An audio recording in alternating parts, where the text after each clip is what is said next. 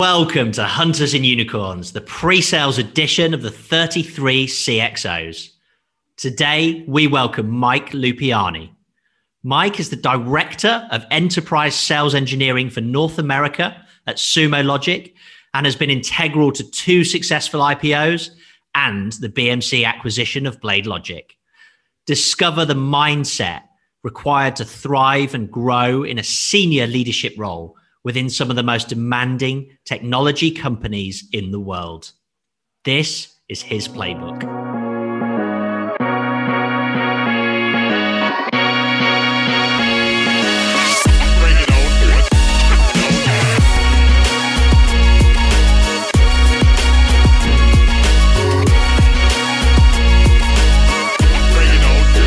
In the pre-sales edition of the 33 CXOs, we discover the crucial role that the pre-sales organization played in what is regarded as the greatest success story in the history of software sales.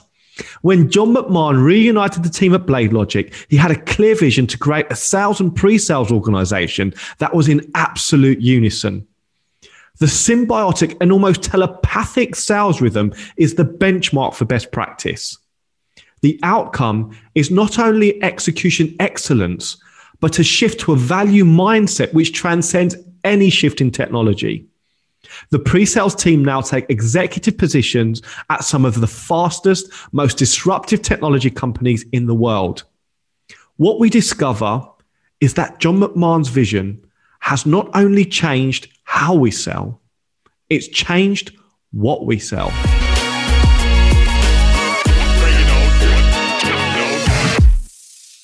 Welcome to Hunters and Unicorns, the pre-sales edition of the 33 CXOs. I'm Simon Kutis and I'm joined by my co-host, Patrick Harrison. Amazing to be here. And it's an honor to be joined today by Mike Lupiani. Mike, welcome. Thank you guys for having me. So Mike, currently Director of Enterprise Sales Engineering at Sumo Logic, and an original member of the Blade Logic, or the very revered Blade Logic pre-sales team. Mike, tell us a little bit about where your passion for technology stems from.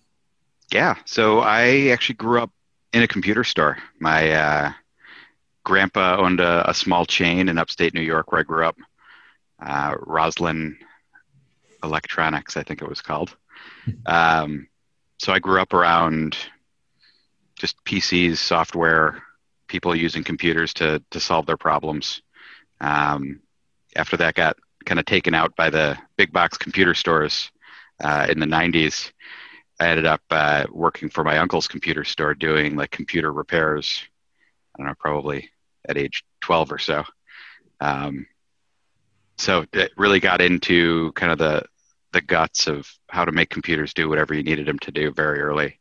And, obviously very grateful for that opportunity to be around that stuff and start there. But I knew I liked it. I was good at it. It was great being able to fix my teachers' computer problems since it was their first computer back then in whatever that was. Fair to say a passion for technology runs in the family then? I would absolutely agree with that. Sure, fantastic. And were you actually kind of taking computers apart and putting them back together, or was it that kind of level of depth? Yeah, other than the commercial they had me in when I was 5, I wasn't really on the sales floor so much as back office, hanging out. It was more of where I was being babysat, and I just started picking stuff up, and they let me run with it when I could. Yeah, no POCs or RFIs at that point, though. No, I don't think I ended up having to do on-site service for a law firm until I was like 16. So did you know that was how you wanted to go and kind of build your career? Did you know straight away that technology was where you wanted to earn your trade? I absolutely did. I knew before going into college that it had to be something around computers. I didn't know quite what. So when I was in high school, I actually took a intro to computer science course at one of the local universities, just because high school at the time wasn't really equipped for some of that stuff. And I realized that 3 a.m. sitting in the dark in my basement doing something in C or assembly, that was not the kind of technology work I wanted to do for the rest of my life. I didn't want to be a coder. I kind of figured out back then that job could be done from any place potentially. And I valued the human interaction aspects more than just sitting there in a room coding. Not that that's all it is, obviously. And I need all of the people that write the code today to keep doing so. But I can't do that as the largest part of my job. And then off to college, you went to RPI, which was obviously an important part of your development. Yeah, it was a critical part of really how I've gotten my career that I'll get to in a moment. But from a education perspective, they were one of the first universities offering a degree in information technology. So it wasn't just computer science. It wasn't computer systems engineering. It wasn't just management, MIS. It was really a large mix of both the computer science fundamentals as well as really all the business fundamentals. So it was almost a half comp sci, half management degree, which really spoke to me, again, even back then, as the mix of my personality, right? It wasn't just going to be a programmer. It wasn't just going to be something looking at spreadsheets and doing accounting things, but that mix of attaching the technology to the business, it just worked for me. Mm. And then from there, obviously, you went on to IBM as a senior consultant straight out of college. So you became a consultant straight into IBM. I did. I don't think I started as a senior, but got there relatively quickly after getting in. But from a recruiting perspective, IBM actually pulled a lot of people from RPI. So as a relatively small college, I think when I got to IBM in 2004 or so, 1% of IBM went to RPI, which for a college that only graduates 15,000 kids a year or however many it was, compared to the large state schools and things like that they also recruit heavily from, was pretty impressive to see. Wow. Yeah. Why was IBM a good place for you to kind of go and develop and learn? So it gave me a very good picture of kind of how large business operates. As a kid straight out of college, I had never dealt with customers. I didn't know how to go out to dinner with people, right? And in a professional setting. IBM actually did a really good job of taking a bunch of kids, effectively throwing them into a dorm for a few weeks to teach them how to be a grown-up at meetings and things. That it's just not stuff you can pick up in college. You have to have somebody really kind of show you some of those aspects, right? Understanding some of the simple stuff, like after you have how many drinks with a customer, when do you not go back to the office? Seems like a silly rule, but it was in there in the education. But stuff like that from just taking a raw, again, a bunch of kids at the time, and really walking through how we solve customer problems. Actually learned effectively about the Moose principle, and I may be misremembering this one, but understanding the major obstacle overlooked by substantially everyone. Started with some premise of there's a dead moose on the table that nobody talks about. The client, it's their table, their moose, presumptively. You don't want to talk about it, but if you don't bring up the problem that the customer's having and really talk about that dead moose on the table, you're never going to solve their problem. In fact, that there's a moose on the table. It seems like a silly illustration. It was even like a little comic strip, but that kind of stuck with me, that somebody has to bring up the thing that isn't right if you want to fix it. And for our viewers, maybe in consultancy positions at the moment, I know obviously it's a fairly broad term within the world of technology. Were you quite hands-on in that role, or were there pre-sales elements to it, or was it quite different to your transition into pre-sales? It was quite different. I think the one thing that at the end of the day didn't work out so well for me at IBM was the place that they put me from what I was doing job responsibility perspective. So they had me doing supply chain operations and strategy consulting, which was a little bit too far away from the tech for me. I got to do a lot of tech things as part of that, but it was adjacent to what I really wanted to do. And frequently when there was a technology solution to a problem, it wasn't my role or capability to execute on that. So that was one of the reasons that when the opportunity came to make a change, I did. Did you know what you wanted to do? No, I had no idea that sales engineering was a thing at this point in my life. I actually got a call from, I think, somebody else that you've spoken with or will be, Sahir Azam, who's one of my fraternity brothers from college. And he had called me a couple times, said, you got to get out of IBM. We're doing some cool stuff over here. It's a good team. It's a good product. You'd love it. Just come take a look at it. And I kind of blew him off for a while because I'd never heard of this company. Didn't know what a sales engineer was yet. And obviously, in hindsight, wish I had taken one of those first calls and dug in deeper much earlier than I ended up joining the org.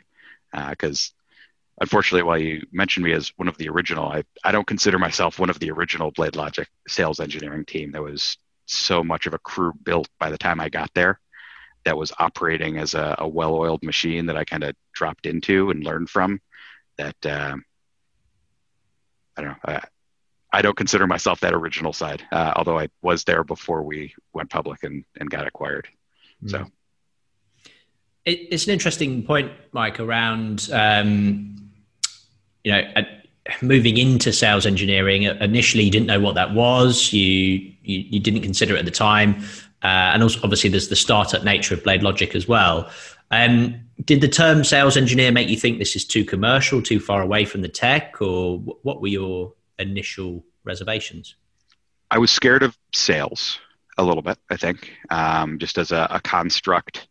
I think that's something that a lot of technical people are afraid of, that word at the beginning of sales engineer.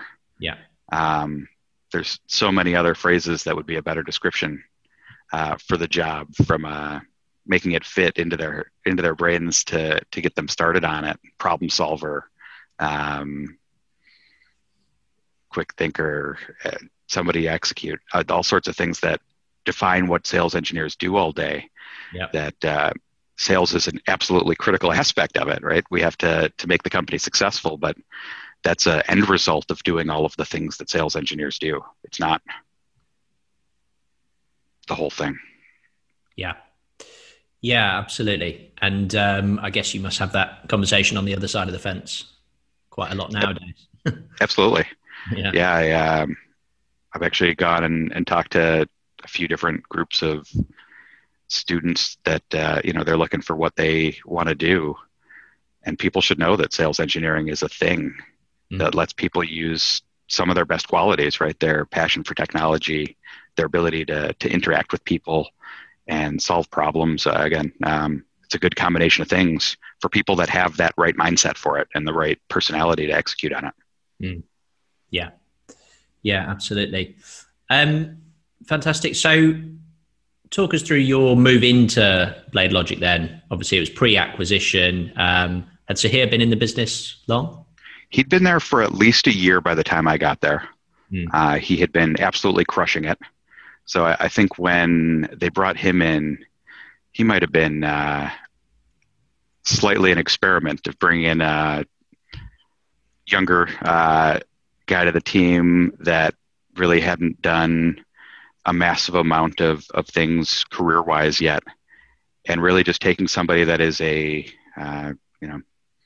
blob being ready to be molded and make them into the best sales engineer that we can. And I think it worked so well for him, which I'm grateful that it did for him, that they, asked him, do you know anybody else like you? So, again, extremely grateful to have been given that opportunity and had a good friend that could tell me what this was and get me into it from that perspective. And how was that initial transition for you? So did it feel unnatural for you at the beginning? How long did it take for you to really find your stride? Let's see. That's a good question. The work part of it felt natural.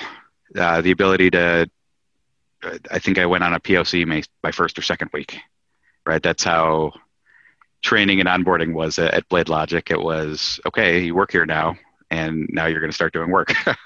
Obviously, there was new hire training and stuff that came a couple of weeks after that and learning more of the sales things, but it was immediately shadowing, going on demos, which at the time at BladeLogic were 6 or 7 demos a day, or if you were traveling, maybe only 2 or 3 demos a day, possibly in different cities, which was interesting in an entirely on-site meeting format at the time, to start your day off with a meeting in Boston, do one in New York, and end up with a dinner in Toronto.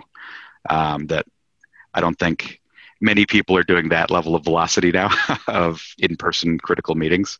But it was a good way to get going. Again, immediately into POC demo training, we had a good sense of quality control around making sure that those demos were right, and a big review process before anybody ever got in the field. So I remember being afraid of whether Tim Fessenden would approve my demo or not before I could go out and actually give it to a customer. How intense was that training? It was, from a technical perspective, very much, again, shadow-based. So it was really just a massive amount of things that people picked it up. I wouldn't say that it was a regimented training program. Of, you come in, you do these things for this week, these things for this week, and then 4 weeks in, you are done. It was very much, you're going to go do all of the things that we need to do. You're going to learn it. And then ultimately, let's review the demonstration with my hiring manager at the time was Damon Miller. So again, great opportunity to really learn everything, and working with a big group, a large team of people that all cared about making it successful was a big aspect of that. And was the training more weighted towards kind of the sales side of kind of sales engineering, or was there an emphasis on technology? Was it customer focus in terms of the themes that were covered in a more academic way? Very technology to start. Again, I came in with more of the business aspect, having done 3 years at IBM and understanding some of those aspects of customer interaction, putting numbers to things. That my stuff was more around some of the tech side to really get that going. I think it was done a little bit differently depending on what that person needed when they were coming on board, but it was definitely more tech. I think at BladeLogic, we heavily relied on having, sales reps that they could do their entire job, if you will. We could have sent in people that all they had to do was do the demo and do the tech part. It was not critical, at least not at the early stages there, that value was necessarily something that we were discussing or cranking out. We were just there to do our part on the tech side. And obviously, having spoken to a few members now of the founding team as well, I don't believe a lot of people came into the business with prior pre-sales experience. It was more strong technical individuals. Was that the nature of the product or the industry at the time? What are your thoughts on that? Yeah, I mean, that product touched so many different pieces of technology in so many different ways. It had to do whatever a server could do for every operating system that existed, for every size of customer, and it had to do it well because everything that it was doing was mission critical. So it touched so much that we really needed those tech chops. Again, from my understanding later, I didn't necessarily understand what aspect of me made me a good fit on my way in. Just that after having kind of gone through the review with Damon and Sahir, that they thought I'd be it. But really getting that combination of technology, technical learning abilities, right? The ability to learn new stuff. There's nobody that knew all of those things already. You had to have somebody that was an open kind of moldable, again, object there of learning all that stuff. But then the right personality is obviously critical. Not everybody that is good at doing technology makes a good sales engineer. Because again, the people interaction is such a large aspect of what we are doing. Mm. Yeah, fantastic. So when you joined, obviously, it was kind of the year leading up to the IPO. So the team was pretty much in kind of full rhythm. When we've spoken previously, you said it was, pure success at that time. Just tell us about your early memories of being part of that team. Yeah. I think I was there about a month before the IPO. Oh, right. Roughly. Okay. So it happened very quickly after I got there. But from a success perspective, came in, again, was there barely a month, I think, if my mental calendar is working right, of getting our name out there, from going public, going IPO, again, being effectively in front of customers. We had brand recognition already. That wasn't something that I was building up at the time. Not everybody obviously had heard of us, but it was a big enough thing that we didn't have to explain to everybody who we were, at least not every time. From a success perspective, again, walking into POCs that had already been spun up, learning about kind of the discovery process wasn't something that happened for me early there. Sales engineers weren't a big part of that early discovery at BladeLogic. Again, it was really on the reps to get things going very early in that cycle. And by the time it got to a sales engineer, it was a pretty well qualified possible opportunity. They had weeded out the bad fits already. So it was really right into something that was probably real. And we were selling something that it had a easy ROI. Automation, there's some benefits of selling an automation solution that make it very compatible with a purchasing motion. Mm. So obviously John McMahon at that moment was at the helm, full rhythm. What were your experiences of him and how influential he was at the kind of operating rhythm across that entire kind of sales go-to-market and actually the wider functions within BladeLogic? Yeah, definitely intensity. He knew everything that was going on everywhere all the time, and every person that was involved in everything that was going on, I'm sure you've heard from some others. I still remember, it was probably 2 weeks in before I got to do my new training or new hire class for all of sales. One of the things that I haven't seen since then, there was a pre-test on your way into new hire training. The theory was that if you failed the pre-test, worst case scenario, you were going home and no longer working here. Best case, there was going to be a discussion with your manager about why you didn't spend the time in the last 2 weeks that you worked here to learn not a massive amount of information, but really take your own initiative to learn this stuff. And it was on hiring managers. I understood that at the time, to make sure that the people they brought on were capable of learning that stuff and then drilling it into them in that first part of what our core differentiators were, light company history. I know that it's a little bit off topic there, but from a intensity perspective, I remember sitting there in that new hire class, and I don't know if I looked down at my phone on the table or something for a moment, or looked at my notes in my notebook. But John had just gone through some part of our core differentiation, was looking around just for consensus, and saw me again, kind of looking away slightly. And called me out for it in the middle of day one. I think I'd talked to him maybe once prior to that, if I had even met him by then. And I just remember, Mike, you with me? If you're not with me, you're against me. So, good way to get it going. Paid much better attention for the rest of that couple days of training. It's interesting. So the atmosphere within the pre-sales team, was it? Did it just Was it all completely symbiotic between sales and pre-sales, from culture through to the medic piece, or was there two kind of separate organizations at that point when you joined?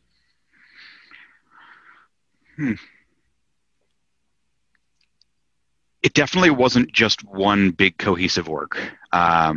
We were absolutely part of the sales org, and there was no question about that. But within kind of the regional team, obviously there was the sales engineers and the sales reps. And for the most part, we did everything together. There was no success that was for one part of the team. Success was everybody's. The work was everybody's. The more I'm thinking about it, it was actually a pretty good single team. But we, from an education perspective, from a roles and responsibilities perspective, that's where it separated.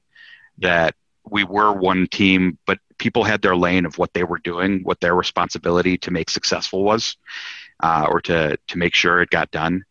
That was the thing I think that threw my brain into the separate teams. But really at the core, it was one solid object, right? It was one QBR with the entire team there. So I still keep in touch with many of the sales reps that I worked with back then, as well as sales engineers. So it was very, very cohesive, to correct myself. Sure. That's actually one of your playbook elements. So it's your job, get it done, right? So just tell us a little bit more about that. Yeah.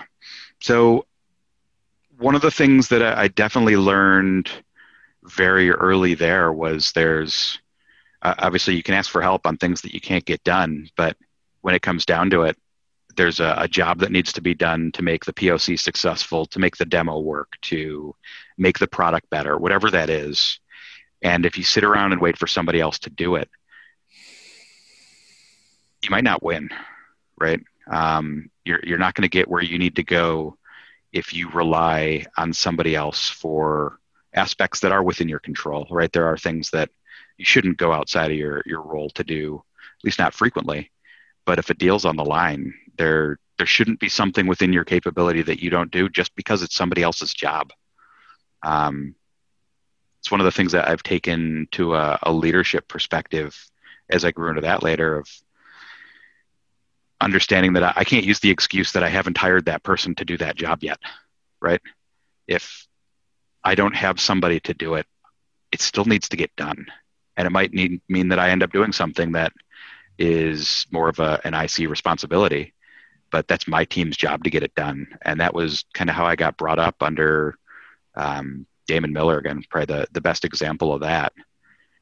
The number of pieces of product that he practically built instead of waiting for someone to get around to doing it, or just to get it started, right? It wasn't necessarily that he built it to finish perfect, but showing engineering that this could be executed. Like even a sales engineering manager or director, whatever he was at the time, can make this thing this far. You guys are smarter than us. You can do the rest of it. That aspect helped a lot in kind of setting my vision. Might have turned me into a little bit of a workaholic, but is what it is. So how demanding was it working as part of such a high performing sales org? I had a little bit of stress going in seeing so many people that were so good at what they were doing that I was worried that I wasn't good enough to be doing it, or go off on my own and, as the sales engineer on an opportunity instead of the shadow. And again, some of that, obviously, all the people that I've mentioned earlier, Sung Park, who was one of my later managers at Blade Logic and BMC, another good example of just that perfect, polished demonstration discussion, that it was tough, but it set a high bar to run towards, right? When you see enough people that are perfect or seem perfect to you, right? I don't even know at the time. It was a little bit of a ways back now, but seeing perfection enough, I don't know if it just helps you get there. because you know it's possible and that you know it's not hard. And once you realize that these people that are doing that perfect job are just people that practiced and worked hard and got it there, that you can do it too. I think all of those aspects work together to make it something that I got over pretty quickly. And ultimately, internal feedback from the sales org, from my management team, having Carlos after a demo say that was an amazing demo. Stuff like that really gets, again, especially those early career sales engineers, I am doing this right? I can, if I keep putting time in, I can do even better. And I'm a part of this team. So I don't know if it's imposter syndrome early on, but ultimately got there. Yeah, it's quite natural what you're saying, but are you competitive naturally by nature?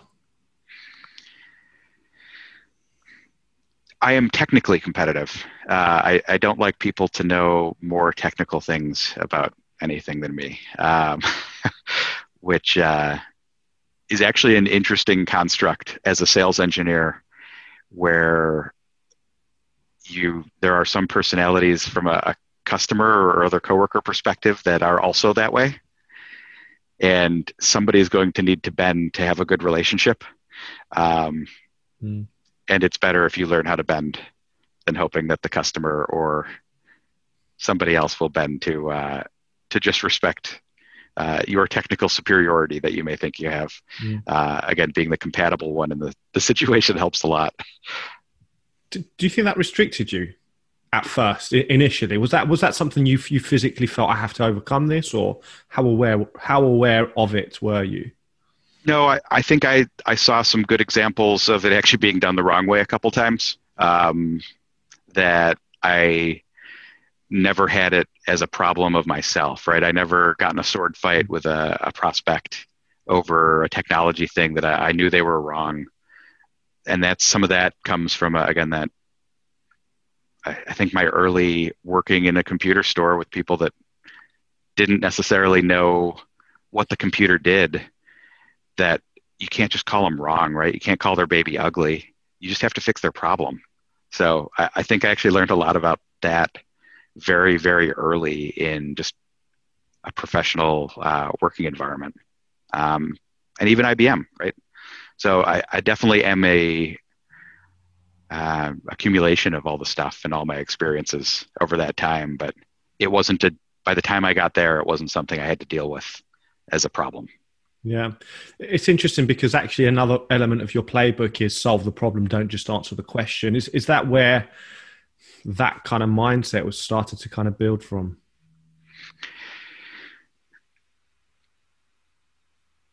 I think it has to be. I never really thought back that far as to when problem solving became the thing that I'd put on the top of my list of qualities that make me good at what I do now, or where I got that problem solving capability. But if I think back to, again, being in that computer store all by myself and needing to fix the customer's problem when one of my uncles wasn't around to make that thing go, or dealing with them on the phone to really figure out what's going on. Some of that initial problem solving, troubleshooting, I think that carried through in a business context all the way to my software sales that, again, I think have made me successful and relatively good at what I do there.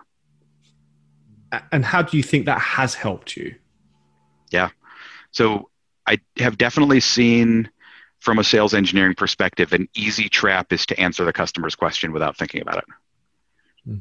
It's probably the simplest thing, and the thing I work on people that are new to sales engineering the most, now that I've recognized that it's such a big aspect and can change the entire direction of a meeting so much. And really kind of goes back to, if you think about getting an RFP, you have to answer an RFP. It's a bunch of technical questions. You only get a yes or a no box. If you put enough no's in the boxes, they're not going to talk to you. Even if you had a better way to do it, it doesn't matter. It was a yes or a no. You chose no. They chose another vendor. If you look at it that way, that's also how every question they're asking you is, where if the answer to their question is no, but we actually have a better way to do it, possibly if you dig a little bit deeper and ask them why they're asking that question, that can make all the difference, right? Why do you want something that does this thing that, as far as we know, no other product does that, or maybe a bunch of them do, but why would you want to do that? That doesn't necessarily make sense to me. Understanding that deeper problem, and then maybe your product does have a solution. It's just not that solution. Sure. And when, in a broader context, Mike, when you joined BladeLogic and the IPO happened shortly after, was there a sense of how momentous it was, or how big an impact the whole story could have on the industry, in your opinion? I don't think I recognized at the time all of the things that were right, or all of the things that were working together in our favor. Like, I knew I was a part of a good thing. It was great coming in my first quarter as a sales engineer and having the region close its entire annual quota in a single quarter. That was a good way to come into a variable comp plan situation. So I knew things were going well. I didn't know how many of the pieces there just were fit together perfectly. And again, I know that there was some things that happened before I got there. It wasn't always dreams and success all the way along that path, right? There was some rough quarters. There was other things that I again heard about them from others. When I asked, hey, is it always like this? So there was a lot of hard work that went into making that org there, that even years later, I think back to some of the stuff that I either wish I had again sometimes, or ways that I can help my org get to some of the things there that were perfect, that I wish I could have written all of those things down of how we did everything. But luckily, the couple times that I've needed some advice on some things, John McMahon's been very gracious to answer. And I luckily run into him in airports occasionally, so I can go grab a couple minutes of his time there too. Fantastic. So obviously, shortly after the IPO, the company was then delisted, I guess, and acquired by BMC. Talk us through that from your perspective. Obviously, you hadn't been in the organization a long time. You'd been part of this rapidly growing team, and then all of a sudden you're part of one of the largest software companies in the world. Yeah. So I think this is actually one of the things that IBM very much prepared me for. So I went from a 300,000 person company down to, I think it was 200 and something or 300 when I got to BladeLogic. Yeah. And then ultimately acquired again in the mid 300s by BMC, which only had 6,000 employees. So in comparison, there was a lot of people that were afraid, that were not big company people. I wasn't afraid of that from that aspect. I knew how to follow corporate policies on things. IBM had nothing, if not extra policies. So none of that stuff scared me. Having some people that I very much respected leave the org somewhat early there, wasn't optimal. Just some of the people that are not compatible or don't derive fun out of running something as part of a machine as a cog, but really want to build constantly. That I wasn't quite ready to leave yet. I stuck around BMC, probably one of the longest. Not the longest, but one of the last remaining bastions of BladeLogic. But from a big company perspective, we came in originally, it was a little weird. We had our first kickoff down at, Nashville, Tennessee. Was our first kickoff when technically we weren't actually owned by BMC till like the third day of sales kickoff. So they kept us separate until that was done. And then we were all part of the big family again. But it was definitely an experience coming in from a place that the company wasn't as large as it was. The whole company was 1/5 of the size of the sales org at BMC when we got there. So that was a little bit of a shock. But again, nothing, I wasn't scared about the org. Yeah. And from a pre-sales perspective, did you transition quite quickly into more of a solution sell than a point product such as BladeLogic? So we definitely stayed very much within our pillar. So BladeLogic became kind of the automation cornerstone, if you will, fitted in with Atrium Orchestrator eventually, and a network automation tool that I think at some point they called it BladeLogic for Networks, which I pointed out is kind of like the chicken whopper. But we got through pretty well by staying within that channel. Part of BMC's sales engineering promotion process that, again, Sung Park was my manager for a large part of that part of my career, and gave me a lot around some of the things I could do better around interacting with people, how I execute on that sales process, how I carry myself, things like that. Again, as a young kid, still somewhat new to the sales game, even at that point, or still very new, sorry. Got me a few of those promotions along that path. But at the top end there, the principal sales engineer, principal software consultant, they called it, one of those aspects was learning the rest of the product lines.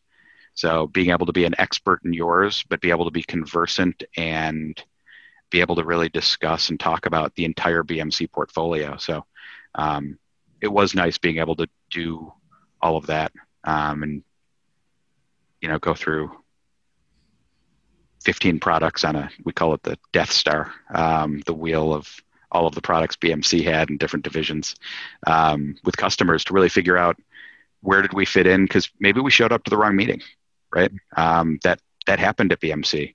We showed up, we thought they wanted server patching. They wanted to talk about help desk. They wanted to talk about monitoring. Big companies, wrong people, wires get crossed, is what it is. But we still had to be able to have the meeting. So it was good to grow outside of that automation space. Mm-hmm. So all of a sudden, you're not just finding pain relative to an automation product. You can find pains across the whole enterprise infrastructure. Absolutely. And understanding kind of how those things fit together. So I don't know if I'd call this one luck, but I got to be a part of some of the first proof of concepts where BMC really glued everything they had together as something to look like a product, to do large scale cloud automation. Again, everything from the automation through a service desk ticket to request a VM, that there was a lot of glue, spit, and duct tape involved there. But one of the best POCs we've ever done, right? 10 people on site for 3 weeks, making that thing go. And that eventually turned into a product that BMC sold a decent chunk of. Wow. And for our viewers who are maybe considering moving to a company with a larger portfolio, having been with startups or anyone going through an acquisition, what are the key skills, do you think, for someone to transition into that more solution-driven or wider portfolio mindset?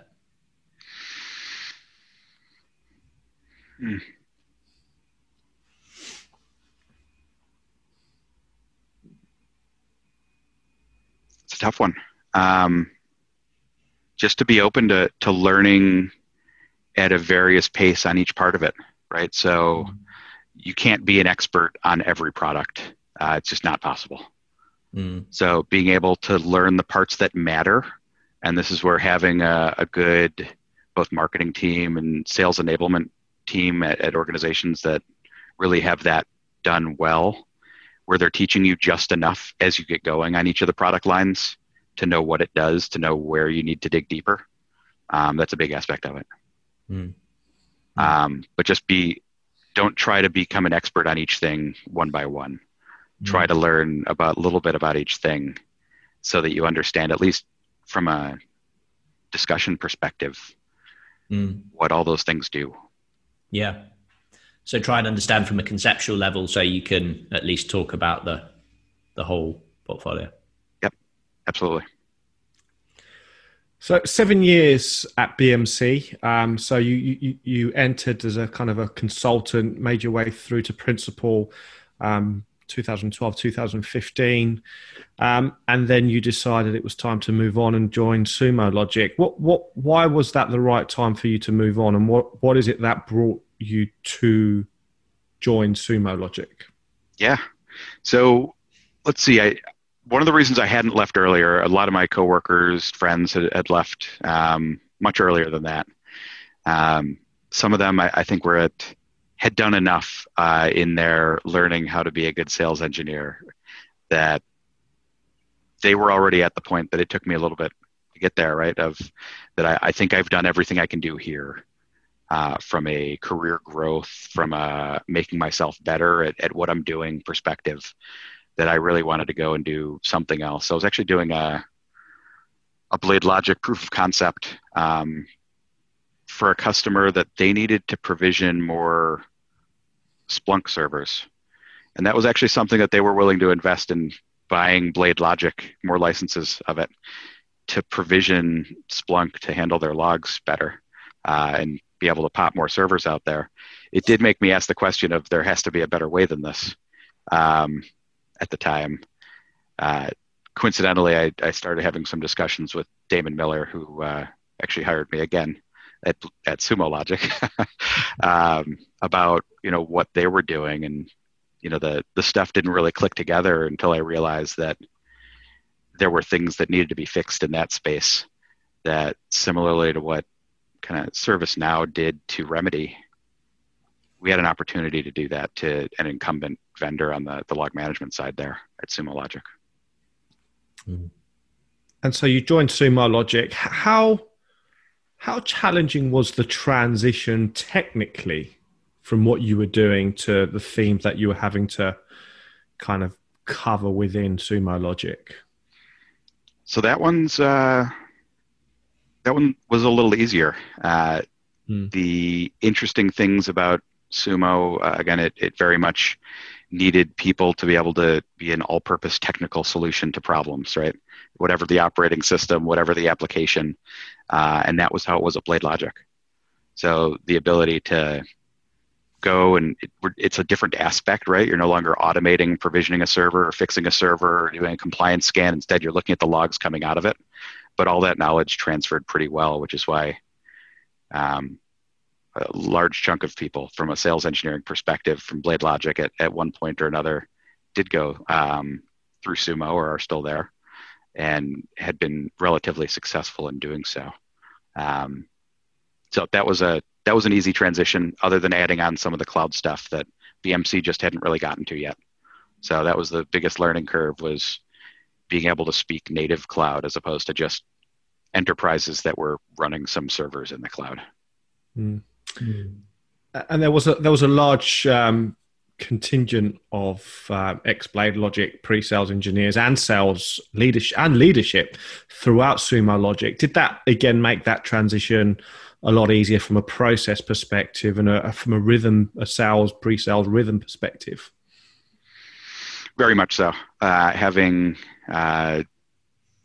all sorts of great examples of people at Sumo that again had already been through similar process and kind of were already speaking the same language. It wasn't really a new thing so much as we're selling a different product, but doing things slightly different way, doing things basically the same way. Again, obviously with the differences taken into account for selling a cloud SaaS solution being a little different than an on-prem everything but cloud solution. Fantastic. And you then made I believe your first steps into management with Sumo Logic, Mike. I did. Yeah. And to be, very transparent, that was one of the things that actually had me leaving BMC as well, was hitting a little bit of a wall there from my career aspirations perspective, that just wasn't a good mix of my expertise at the time or how I presented myself or something, and the sales leadership making that decision. So at the end of the day, being able to go and kind of go in fresh, maybe not have some preconceptions of myself from salespeople that had worked with me when I was 24, which I think is one of the things that quite legitimately was a concern there. They remembered effectively college Mike, their sales engineer that did something wrong a long time ago. Not what I had kind of grown into. So anyways, Sumo gave me that opportunity. That was something going into this environment. I'd had that discussion with Damon that was one of my aspirations and something that I thought I'd be really good at in kind of building that team, growing it. Didn't happen immediately, but it was always one of those objectives. And I had a good team of people to grow with there, and then got a good opportunity to really build out a team not that long after. Yeah, fantastic. And would you advise individuals maybe in larger companies looking to make that next step? Do you think startups is the best way to move to management, or does it depend? No. I probably would not recommend that as as the fastest way to get where you're going there. I think some of the larger orgs are probably going to have a better new leader support and education network than a smaller org can really have. So I think the smaller the org, the better chance that you are learning more by your own trial and error, and maybe your direct management chain. But there's not going to be a leadership training program or anything like that, right? You're not going to learn how many one-on-ones am I supposed to do with people. There's stuff that you got to figure out on your own, or learn from examples of your prior leadership that, again, luckily I had a lot of good examples to build my vision on. But there was no class.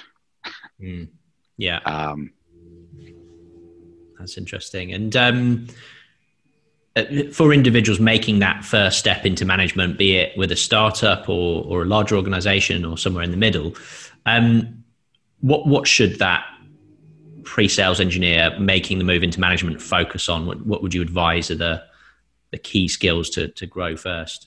First, it's to make sure they're doing it for the right reason. I've seen people go into pre-sales leadership that are doing it because they want to make more money. And that is the worst reason to become an SE manager, or a sales engineering leader of any sort. It's, may come with it in some regards, but if you're just trying to do it because you want to make another small bump in OTE, it'll crush you. You're no longer just dealing with your prospects, with your sales team and your sales assignment, but all sorts of other people's dynamics, and again, really guiding people to be successful in that role. Also, potentially stepping back from the technology a little bit. So, if all you want to do is continue being excellent at the technology and solving the problems for your customers, and you want to make more money, that's the discussion people should be having with their boss, not I want to be a manager, if that's the case. But if people really get a lot out of turning people into experts themselves, so being able to take a less experienced person, work with them, teach them the demo, teach them how to dig the value out of a discovery call, really understand that customer's problem, how to solve it in a proof of concept. That's the stuff that people should be wanting to do if they want to go down this path. So almost a passion for sales engineering itself, as opposed to purely the technology or the absolutely.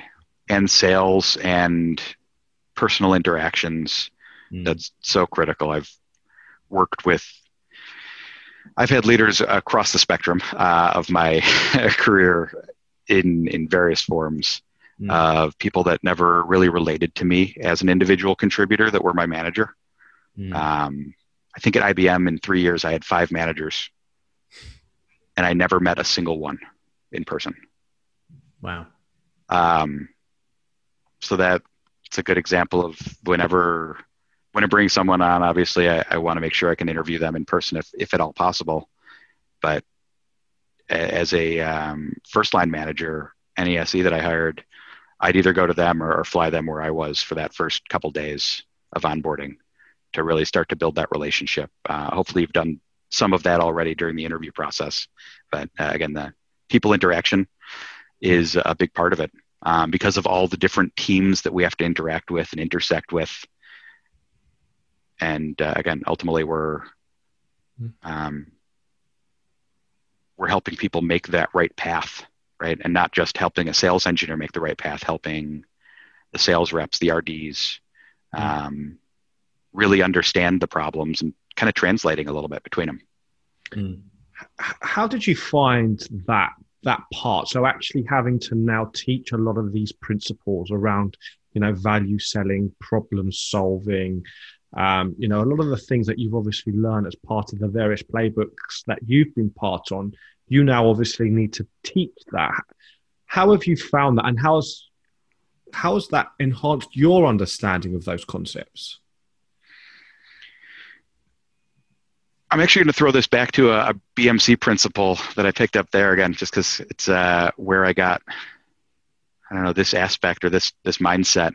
So we had a construct there that the evolution of a sales engineer was explain, demo, prove. So first you got to be able to explain the product, then you need to be able to demonstrate it, then you need to be able to prove that it works for the customer. Seems relatively simple at the core. But one of the things I realized very early was until you could do a demo of the product, you couldn't really explain it well. And until you could prove the product worked in a POC, you can't really give a good demo because you're going to be stuck on that script, right? Of if I click off the screen in this point, I don't know where I'm going. I don't know how to get back. I don't know what it does. When you can prove it, when you know it at that level of technical depth, you can go back and really show somebody and go off script, tell them how it solves their problem. I'm going to now apply this on the other side of how does that work with teaching people how to do the sales process. It's kind of like that.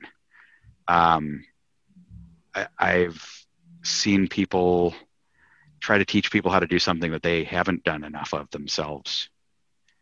And it never clicks the same as talking to somebody that truly has done that already and is speaking from their experience. So being able to take that, experience having done a bunch of it, hopefully having a bunch of people not make the same mistakes that I made at some point. Trying to get those stories in there as to if you do that, it's not likely to lead to success because of this. Like, feel free to try it and fail for yourself if you want. I think that's a big aspect that really helps guys get going a little bit faster. Yeah, great. And there seems to be obviously lots of fascinating things to come from the BladeLogic story, but a culture of mentorship from a management style and probably mindset as well.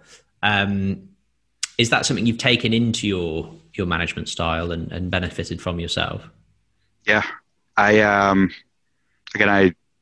had a fantastic experience with the sales engineering leaders that I consider friends to this day at BladeLogic, both at a peer level as well as the people that were actually my managers.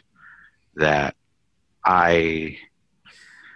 if anything, maybe I'm bad at the typical manager-employee relationship thing of there's just a person that works for you and they submit their reports and you get their work out of them.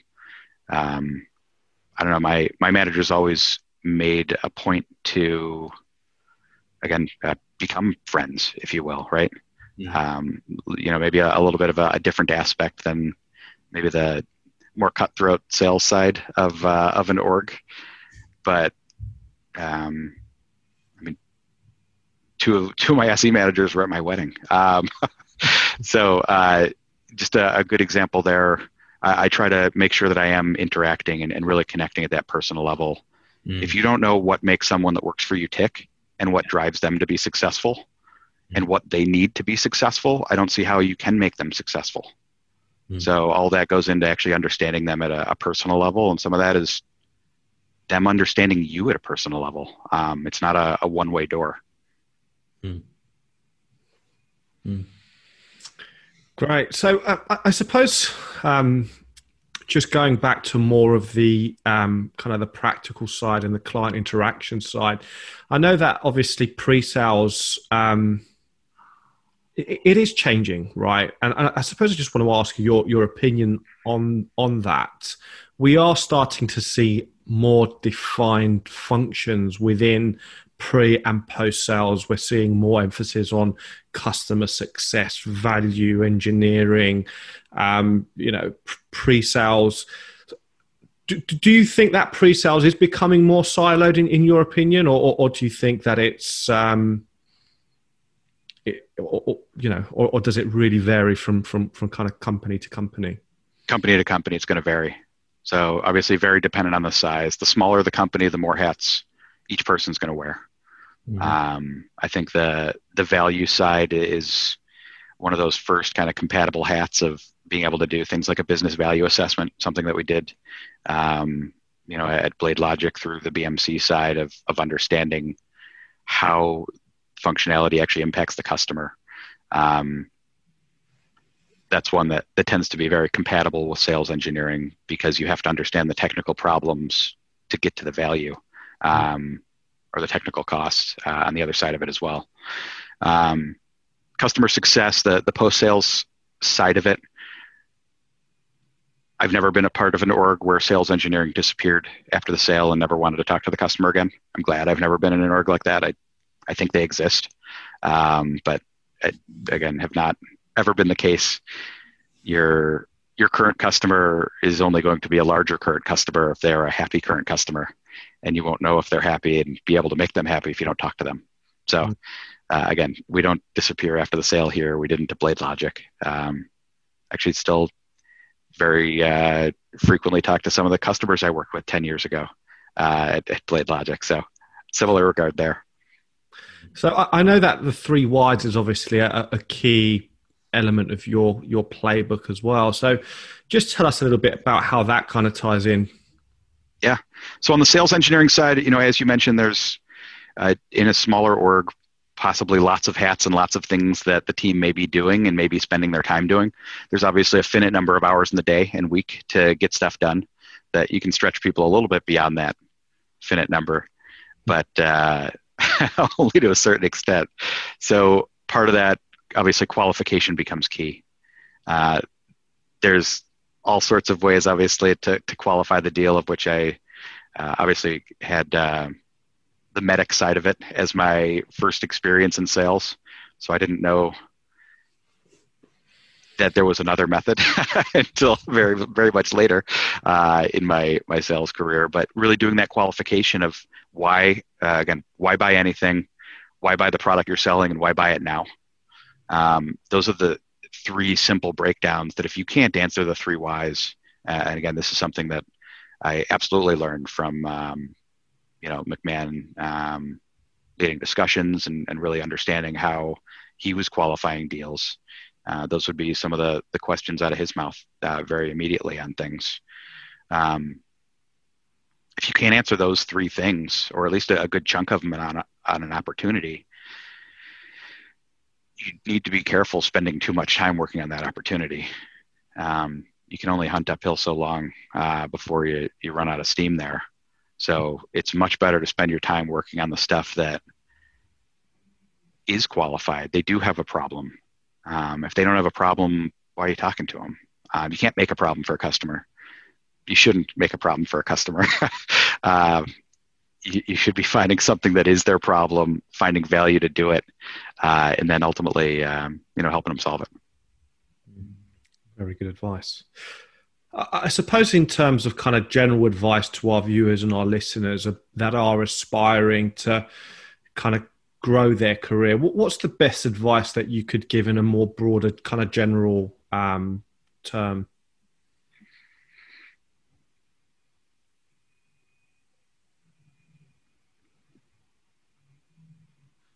So it's not don't say no to doing stuff, even if it's outside of your role, because there are things. It's actually something I've been trying to do better at is say no more to things. But making sure that you are part of the solution to whatever the problem is. Again, in a smaller org, it's going to be more things that you have to do. But being that person that's known as a go-to as a problem solver, I've never seen a problem solver not be missed if they left an org, or obviously from a leadership level, the all-purpose problem solver is going to have a lot less pushback in a room if you're trying to get him a promotion or a raise, or her promotion or a raise. That at the end of the day, just being able to again be compatible with people and focusing on making sure that you are adding that value seems silly and basic, but you want to be the person people go to for things. Or it's also possible that's just part of my personality that's baked in to me. But I've seen the people that, again, people look for in an org tend to obviously rise higher than the people that nobody's really sure what they do. Yeah, absolutely.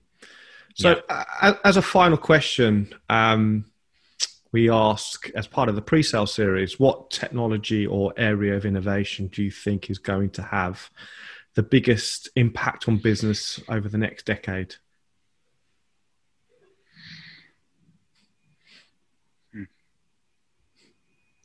I think from a technology perspective, a lot of the things that are going on in the machine learning aspects are likely to have a big change in how things are done.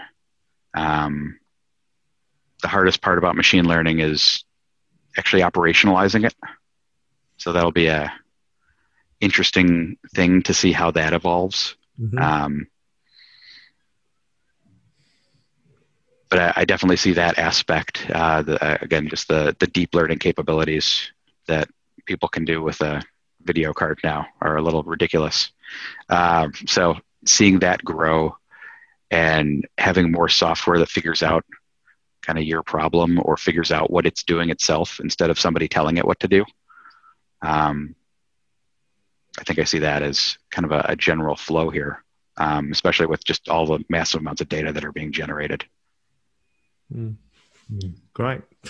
Well, I think this is probably a good time for us to really kind of summarize on what we've heard today. And first of all, just want to start off by saying a big thank you.